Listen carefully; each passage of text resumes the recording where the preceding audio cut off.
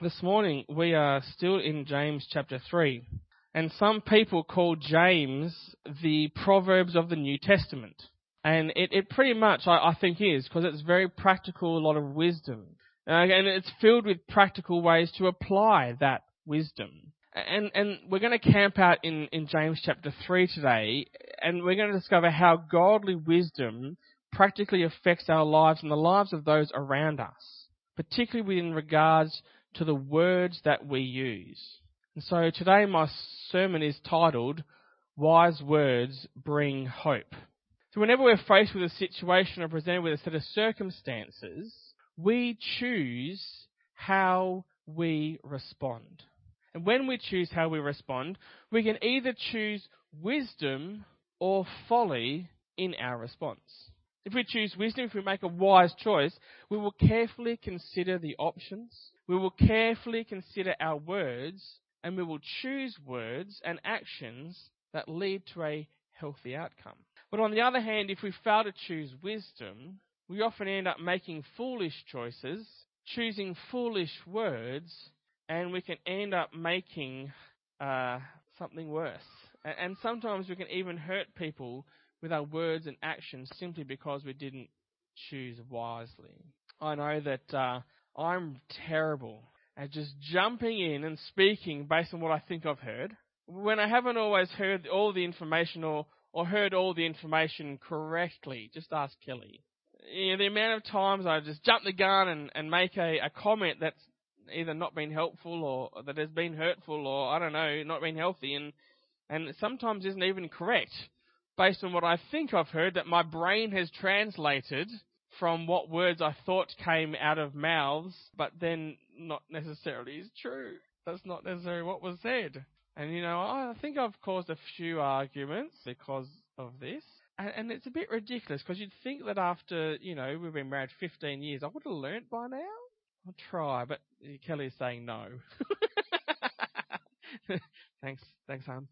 Yeah, it's the truth. It's the truth. I'm not learning that one quickly, but I'm not employing wisdom in those moments.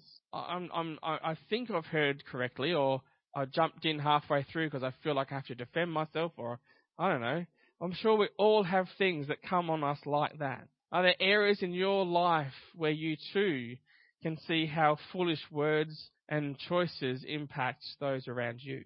Well, hopefully today will be an encouragement that as we choose how we respond, to choose wisdom over folly, and let our wise words bring hope instead of foolish words bringing hurt. Last week after I preached, I got down and I was just having a chat with Kelly, and I said, now I've got to put my message in action. You know, I think I don't like preaching James because it's very convicting of the preacher first and foremost, before, you know, I'm sure that it even comes out to you this morning and you get to wrestle with it now this week ahead. I've wrestled with this with it all the week gone, so, you know, I'm a week in front, but hopefully that wrestling will occur as we open the words of the Bible and hear what James is saying to us today. So if you've got them, turn to James chapter 3 verse 13. I think I've got the ESV for this week for some reason. I liked it better words in that than the NIV. You know, some people are like, you know, NIV is like the nearly inspired version. You know, it's a difference in translation because ESV is sort of word for word, literal. So then it causes you to actually, if the words don't work together well in a clear sentence, which it doesn't always in the ESV, you have to then work on how the interpretation of those words should be. And so for someone like myself who studies the Bible a little bit more often, and particularly when I'm preaching, I want to get the depth of the words. I don't just want to have somebody else do that work for me and give one explanation of that translation like the NIV chooses. NIV sort of tries to do thought for thought, whereas the ESV does word for word. And so when I'm studying Scripture, I will head down the literal translations so that translation effort is done by me as I go through and look at what Greek words. And we're going to do that a bit today. Go and do some Greek study and training this morning in James chapter 3. But that's later on. First of all, who is wise and understanding among you? By his good conduct, let him show his works in the meekness of wisdom. So who is wise? Well, let's see that wisdom displayed in the way that you act, in the things that you do. Wisdom is not merely intellectual, but it's also behavioral. See, in Roman culture, meekness was very much seen as weakness. They valued bravado and confidence over gentleness and meekness. But Jesus elevated meekness to a primary Christian virtue. The meek shall inherit what?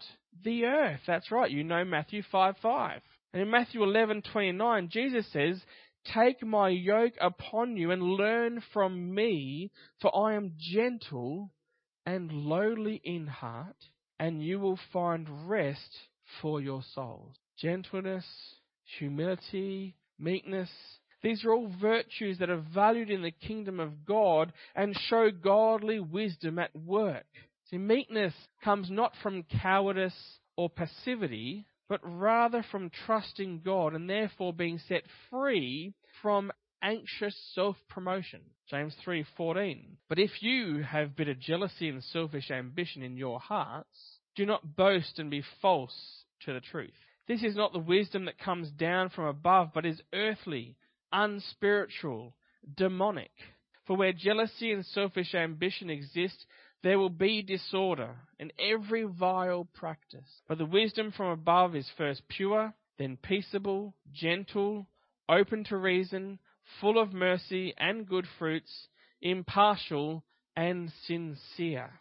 So if we were to consider what might be the opposite of meekness, I reckon that bitter jealousy and selfish ambition would have to be centre stage as the antithesis of true wisdom characterized by meekness. They are also far different from the righteous character of a jealous God who appropriately yearns for his own honour and the loyal devotion of his people, while the envious yearn for what does not belong to them. Selfish ambition is a divisive willingness to split the group in order to achieve personal power and prestige. It says that I'm more important than everyone else, and my ambitions are worth more than the ambitions of others, and so I should by right be unhindered in my quest to promote me and my ideas over and above those of others. It's all me, which is so opposite to the humility of the gospel, which says that by the grace of God, it's all thanks to Jesus. James says that these selfish ambitions, these boastings, they are not from above. They are earthly, they are unspiritual, and that they are demonic. So he describes these terms, and they sort of go from bad to worse. They're earthbound. There is no good in them. They are absolutely sensual rather than spiritual, and their origin is in the cosmic powers of darkness. That's what James is saying. These, when left unchecked in the church, can lead to a chaotic frenzy of fighting and lead to an unstable and restless culture. The answer to this chaos and disorder, this unstable and restless culture, is to seek wisdom from above, which produces character qualities that ooze with hope, beginning with purity and concluding with peace. And so now I want to dig down into these character qualities a bit and see what we can learn from wisdom from above. And first up, we have the word pure. For those Greek scholars amongst us, you would know that this word is the Greek word hagnos. Who's a Greek scholar amongst us? My hands are down too, don't worry. Software helps me out greatly. See, this word translated here as pure is the Greek word hagnos, and that has a meaning that is greater than just pure. We all know that Greek words have this amazing ability to wrap concepts up within a word, which we sort of do in English, but not to the great extent. We sort of have a lot more words to mean the one thing, whereas the Greek says this, and all those words are in there. So that's sort of how it works. And so this includes ideas of innocence, of being blameless, ideas of modesty, and of course purity. That's what godly wisdom is. It's pure. And when we develop our character with godly wisdom, it will reflect His nature. It will reflect His purity. And the gospel really matters here because we are impure. That's where we start with the gospel is, I need a Saviour. We are the opposite of pure. Yet through the completed work of Christ on the cross, his purity becomes our purity. His innocence becomes our innocence. That's what the gospel does for us. And so why not choose to live that reality rather than the busted and broken one we so often do? We choose how we respond. And we can choose to respond as people who have been saved by the gospel and act out of that purity that we have in Christ Jesus in our interactions with others. The second word we come to is peaceable. And the Greek is irenikos, just for those playing at home. And this means to be disposed to peace. And from the Hebrew, it also has connotations of being profitable and blissful. And I want to look at how that word is used in all its fullness, because it's also used in Hebrews 12:11, and it's pivotal to that verse. It says, "For the moment all discipline seems painful rather than pleasant, but later it yields the peaceful fruit of righteousness to those who have been trained by it." It's the same word, peaceable, as here, that yields the peaceful fruit of righteousness to those who've been trained by it. And that's the kind of peaceable people we can be. Getting there, though, can be painful. It can be a chore and hard work to undertake the discipline to become peaceable. But it yields a fruit of righteousness, and that's got to be worth it. Epiakes, gentle. I once worked with this guy who was the opposite of gentle. I mean, if he was on a computer typing away, bang, bang, bang, bang, bang, bang, bang, like was how he typed. It was violent, right? If he was doing anything, it was just so rough. We were flabbergasted at all the different things he'd break. Things that were like, just to the regular person unbreakable. But yet the way he did life was violent. There was nothing gentle about this person. He was the incarnation of the opposite of gentleness. I still marvel at the way he just did life. It was so painful. And it's sort of that's the opposite. But James, he celebrates gentleness, using force that is suitable, that is fair, that is reasonable, that is mild, and being patient. Gentleness is a worthy virtue to cultivate. And of course there will be times when force is required, but a wise approach just doesn't jump into using force as the first option, like the guy I used to work with did. Taking a careful and considered approach is more important. Gentle. Open to reason. This is the lovely word eupethes. Sounds a bit like eupethes. I don't know. It's Greek, hey? There we go. But it's open to reason. Have you ever met someone who is just stubborn? They are unteachable. They think they know best and are completely unable to be reasoned with. Well, not to harp on about the same example, but this guy who was also violent in the way he did things was also the opposite of open to reason. He was just untouchable. He thought he knew best. He knew everything, so he couldn't learn anything new. He already knew it. He was an expert on every subject. If you started talking, we went and did this, I did this there, and I did that, and everything was like he's an expert in everything. He always had to be in control. He couldn't let anybody else's idea float. It was basically, I'm the one that knows everything, and you just need to fall in line. And it didn't work well for him. It ended up being his undoing and his downfall, because he was just unteachable. You couldn't have a conversation and he wouldn't give a millimetre, let alone an inch. I'm glad I'm past that. But have you come across people like that? He was one of the most insufferable people I've ever met. He was so closed-minded. James, however, commends us to be people who are open to reason, people who are able to listen and adjust, people who are teachable.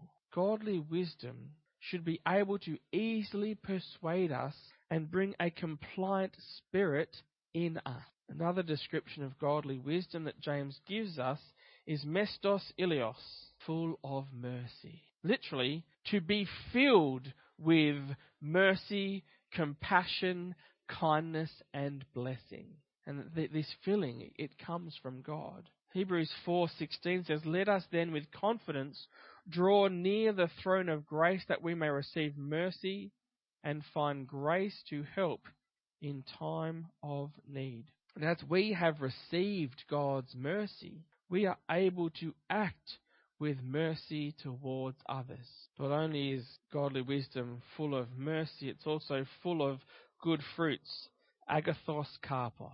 This idea James is presenting is like that of birthing good fruit. So you don't pick that up in the NIV, but this word is more of a passage of birth. It has that whole connotation of a newborn baby being birthed. Good offspring that bear beneficial and profitable actions. We can choose to act out of the wisdom that is from above and birth good fruit in our lives through our actions. I love that word picture. I think we should just put agathos karpos up on the wall. Birthing good fruits.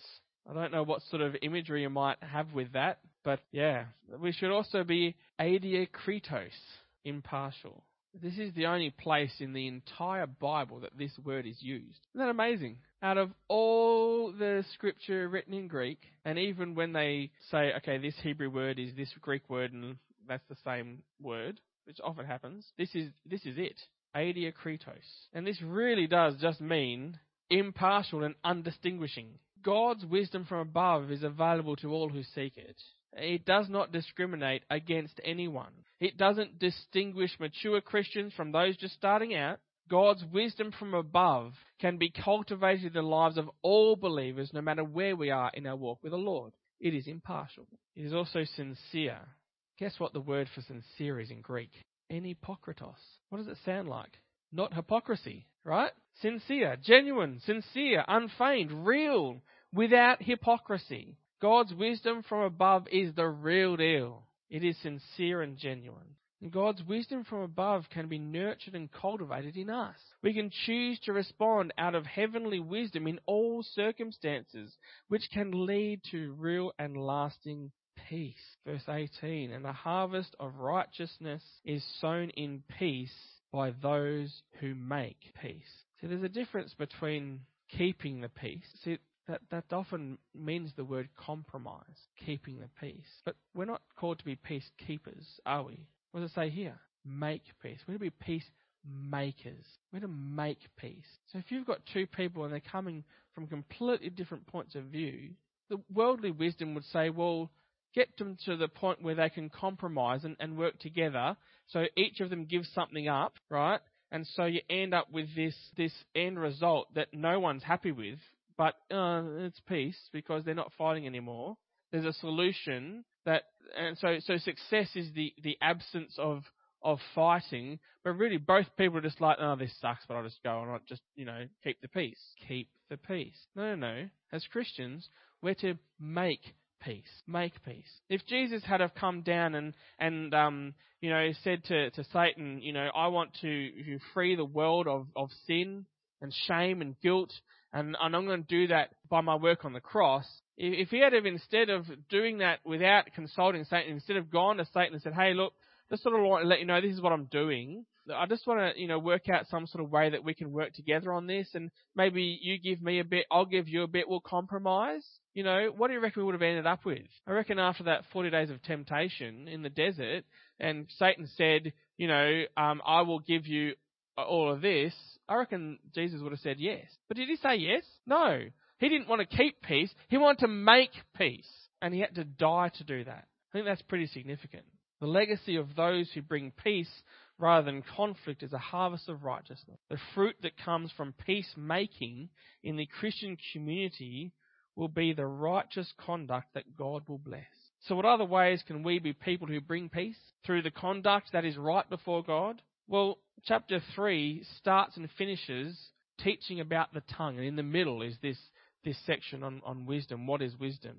And so it is encapsulated by talk about our tongue and how we should use our tongue.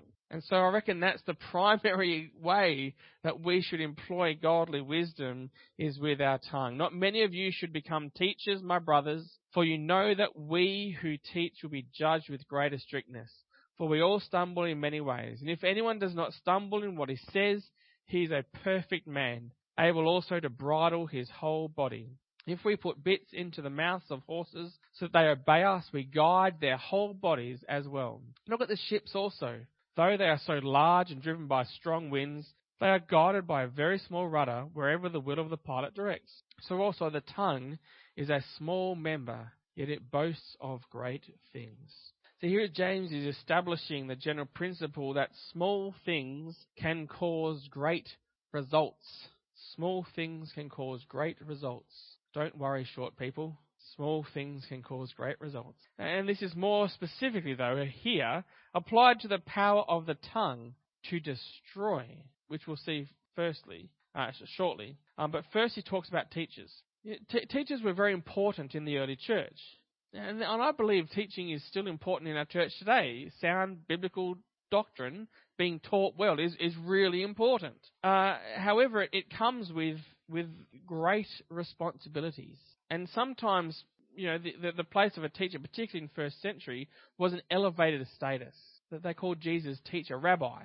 Being a teacher was an elevated position. Sadly, I don't think it carries as much weight in culture today, does it, being a teacher? But this was often then would draw people to positions which weren't healthy because they're doing it for selfish ambition, to promote themselves. A bit like people who go into politics because they want the power, selfish ambition.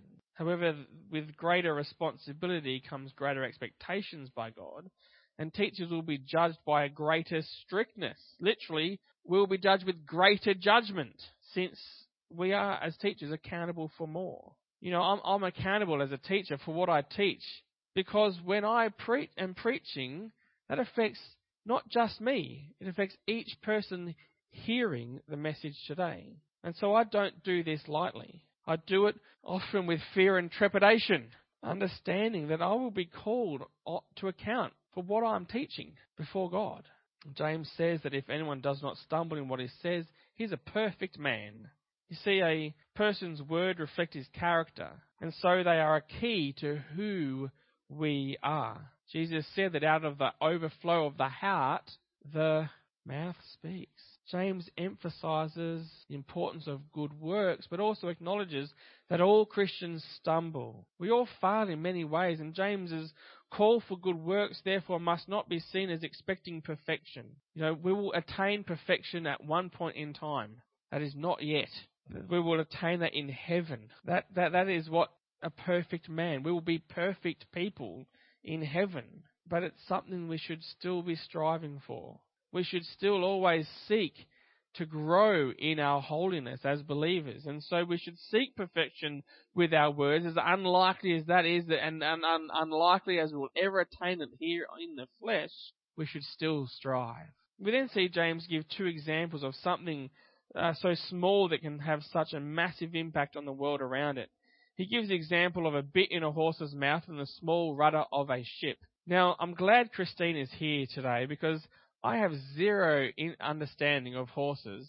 But Christine, can you please just quickly give an indication of what on earth a bit does? So when you're pulling on the reins, you're pulling on that piece of metal to cause them discomfort. And so when you pull back, they stop. Yes. Okay. And so I'm assuming if you pull one side, they'll probably go that way as well. And yeah, okay. So it brings control. A small piece of metal in the mouth of a horse brings control. Lovely. I Googled and I tried to put that in words. I was like, nah, I'll just pray Christine's here. Lovely. And so a ship as well. I marvel at how small things can control such large objects. Have you ever seen, you might be channel surfing of an evening and come across that program that's called Mighty Ships? I marvel at the enormity of some of those ships on the ocean. They are, some of these vessels are just ginormous. And when you see them being built in dry dock before they're launched, you see it's like a small city that then somehow floats around the ocean And then you look at the back end of it. I love looking at back ends of these massive ships. You see these propellers, and they are huge. They are like stories high, each blade and each fin that's made out of metal, and they the engines to drive those things. Wow, talk about huge as well. But then you look at the rudder, and you think, what? Really? No, come on, you're kidding me. Surely when they put it in the water, they must extend it or make something bigger. No, they don't. The rudder is tiny. It has some massive effect. I always get perplexed when you're like in a canoe and you might be paddling along, and then you just put a finger in the water and you start turning from a finger. It's pretty amazing how something so small has such a massive impact. The tongue, one of the smaller organs of the body, has a similar control over everything a person is and does. See, boasting and pride is a major cause of the misuse of the tongue. And James continues his teaching about this small little tongue causing so much strife, beginning now with the imagery of fire, as the tongue is presented in all its terrible potential in verses 5 through 8. How great a forest is set ablaze by such a small fire. And the tongue is a fire, a world of unrighteousness. The tongue is set among our members, straining the whole body, setting on fire the entire course of life, and set on fire by hell. For every kind of beast and bird, of reptile and sea creature can be tamed, and has been tamed by mankind. But no human being can tame the tongue. It is a restless evil, full of deadly poison. Amen. Let's end it here. No, seriously, how terrible would it be if that was like where we finished up today? Because there's no hope in that. What does James do? He brings us hope. So let's see how this works for us. Because the small fire is the proud boast or other misuse of the tongue. And the great forest fire is the resulting inferno. All it takes to spark a massive forest fire is literally just a spark. I'm amazed at how massive some fires can be from a piece of glass that has been left discarded, and the sun bears down on that and creates the magnifying effect that sparks a fire that can destroy thousands of hectares of forest. The tongue represents and puts into expression all the wickedness of the world. We all experience the ups and downs of life. That seems to be our cycle of existence. The tongue turns upside down every aspect of life in the community, as well as in the individual. Evil speech destroys because it comes from Satan himself. So we should be on our guard. We should choose to use our tongues wisely to bring healing, to bring health, to bring restoration, to bring wholeness, rather than to light fires and destroy so many good things in other people's lives. I've come across many studies that talk of the impact that positive words have on us when directly compared with negative words. Most of these studies conclude that it takes somewhere, about one negative comment to burn deep inside someone. But on average, it takes around 10 positive comments before we even hear the positive, let alone let it sink in. And it seems like we're almost designed to feel those negative comments, those harsh words, those lies, those insults, those criticisms. It almost seems our sinful nature has enhanced the effect of sinful words, and so they hurt so much. They cut so deeply, and we feel them so strongly. But on the flip side, we hardly even take notice of when someone says something nice to us, when they compliment us, when they encourage us. We tend to just brush it aside, not even paying attention often to what is being said. Yet how much better would it be if we flip this around? If we felt the positive words so deeply as we seem to do the hurtful words. Surely we'd be in a much more beautiful world if this was the case. But sadly, that's not the world we live in. And so we must then be vigilant in how we use our words, so that people hear those 10 positive things and not the negative. Even though they are such tiny things, words have some of the biggest impact. Have I told you the story of how I once went for a jog? We were in Tasmania. Thanks, Faye. Yeah, Bill's like, one jog? Well, you'll probably understand why in a moment. But I thought, look, beautiful sunny day in Tasmania, in Hobart, there were lots of them, by the way, not many rainy ones. And I thought I'll head down to like near where the casino is, right down on the Derwent River. There's like a footpath that runs right along. You've got stone right into the water, and you're this far above the water, and it's just a beautiful place to go for a jog. So I drove down there, and I was in my sort of fitness gear. Just imagine, just like a Greek Adonis, yeah. And I started going for a jog, and I was jogging along the foreshore, and I was quite enjoying it. Weird, I know, right? And then this Commodore pulled up, right beside me. P-plates on, real big loud engine, and there's 4 blokes inside, and they all yelled out, "Keep running, fatty!" So what did I do? No, I used those words, I internalized them, I used them as fuel, and I was like, no, I'm not going to be beaten by that, and I kept going. No, I stopped. I turned around, got in my car, and went home. That's words. We're warned that no human being can tame the tongue. What words have hurt you? What words have sunk that you've felt, that you've never let go? What words did a parent or a friend or someone close to you say that just cut? You're not good enough. You can't do that. You're not worthy. You're too fat. You're too short. We've heard them all, haven't we? They do hurt. And we've even heard them from people who have well-meaning intentions. Maybe we need to really think about how we use our words. Because I know a God who is mighty in power and who works in us and through us and who brings us hope where there is none. James continues in verse 9. With our tongue we bless our Lord and Father, and with it we curse people who are made in the likeness of God. From the same mouth come blessing and cursing. My brothers, these things ought not to be so. Does a spring pour forth water from the same opening, both fresh and salt water? Can a fig tree, my brothers, bear olives, or a grapevine produce figs? Neither can a salt pond yield fresh water. So James gives us some beautiful contrasts and illustrations that drive home the point that blessing God with our mouths when we gather together in worship and then saying bad things about people with that very same mouth cannot be tolerated. First, he raises springs. Springs were a key to survival in dry Palestine, and the placement of villages and towns tended to depend on their presence. Their water brought life to these villages and towns. And without these springs, there wouldn't be a way to support livestock, let alone human civilization. The fresh water from these springs are what brought life into this region. But if we were to compare that with a spring that brought salt water, well, that would be not only completely useless, but in fact it would be the opposite of life. It would actually bring destruction. And our tongues can do the same thing. They can bring life with one sentence and can bring harm with another.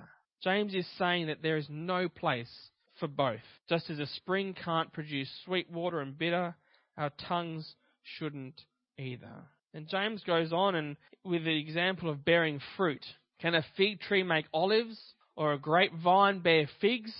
Just as no tree would produce 2 kinds of fruit unless there's some real weird witchcraft and what's that stuff? Grafting things, So also a true believer would not produce both blessings of God and curses towards others. That's a real challenge for us to use our tongues wisely. To use our words with wisdom and thought. To use words that bring life like the sweet water of a spring rather than cursing, hurt and pain. Then maybe we can be the type of people who choose wisely when we respond to circumstances before us, who choose godly wisdom over our earthly tendencies to fly off the handle or say something hurtful. Maybe we can bridle our tongue and bring it under the control and lordship of Jesus Christ. And maybe our wise words will bring hope. That is our challenge for today. Let me pray. Dear Lord Jesus, we come before you today with the deep challenge of choosing how we respond, to do that with wisdom and particularly with our words. Lord, I pray for a greater understanding of our fellow human beings. I ask for a greater understanding of those who we are in relationship with so that we can understand how not only our words impact them, but Lord, we can be people who bring hope with our words rather than hurt. That we can bring freedom where once there is slavery, where we can bring wholeness where once there was a hole, where we can bring life and sweet water where once it was bitter. Lord, may we use our words to help bring your godly wisdom into this world, and with that bring hope. We pray in the name of the Lord Jesus. Amen.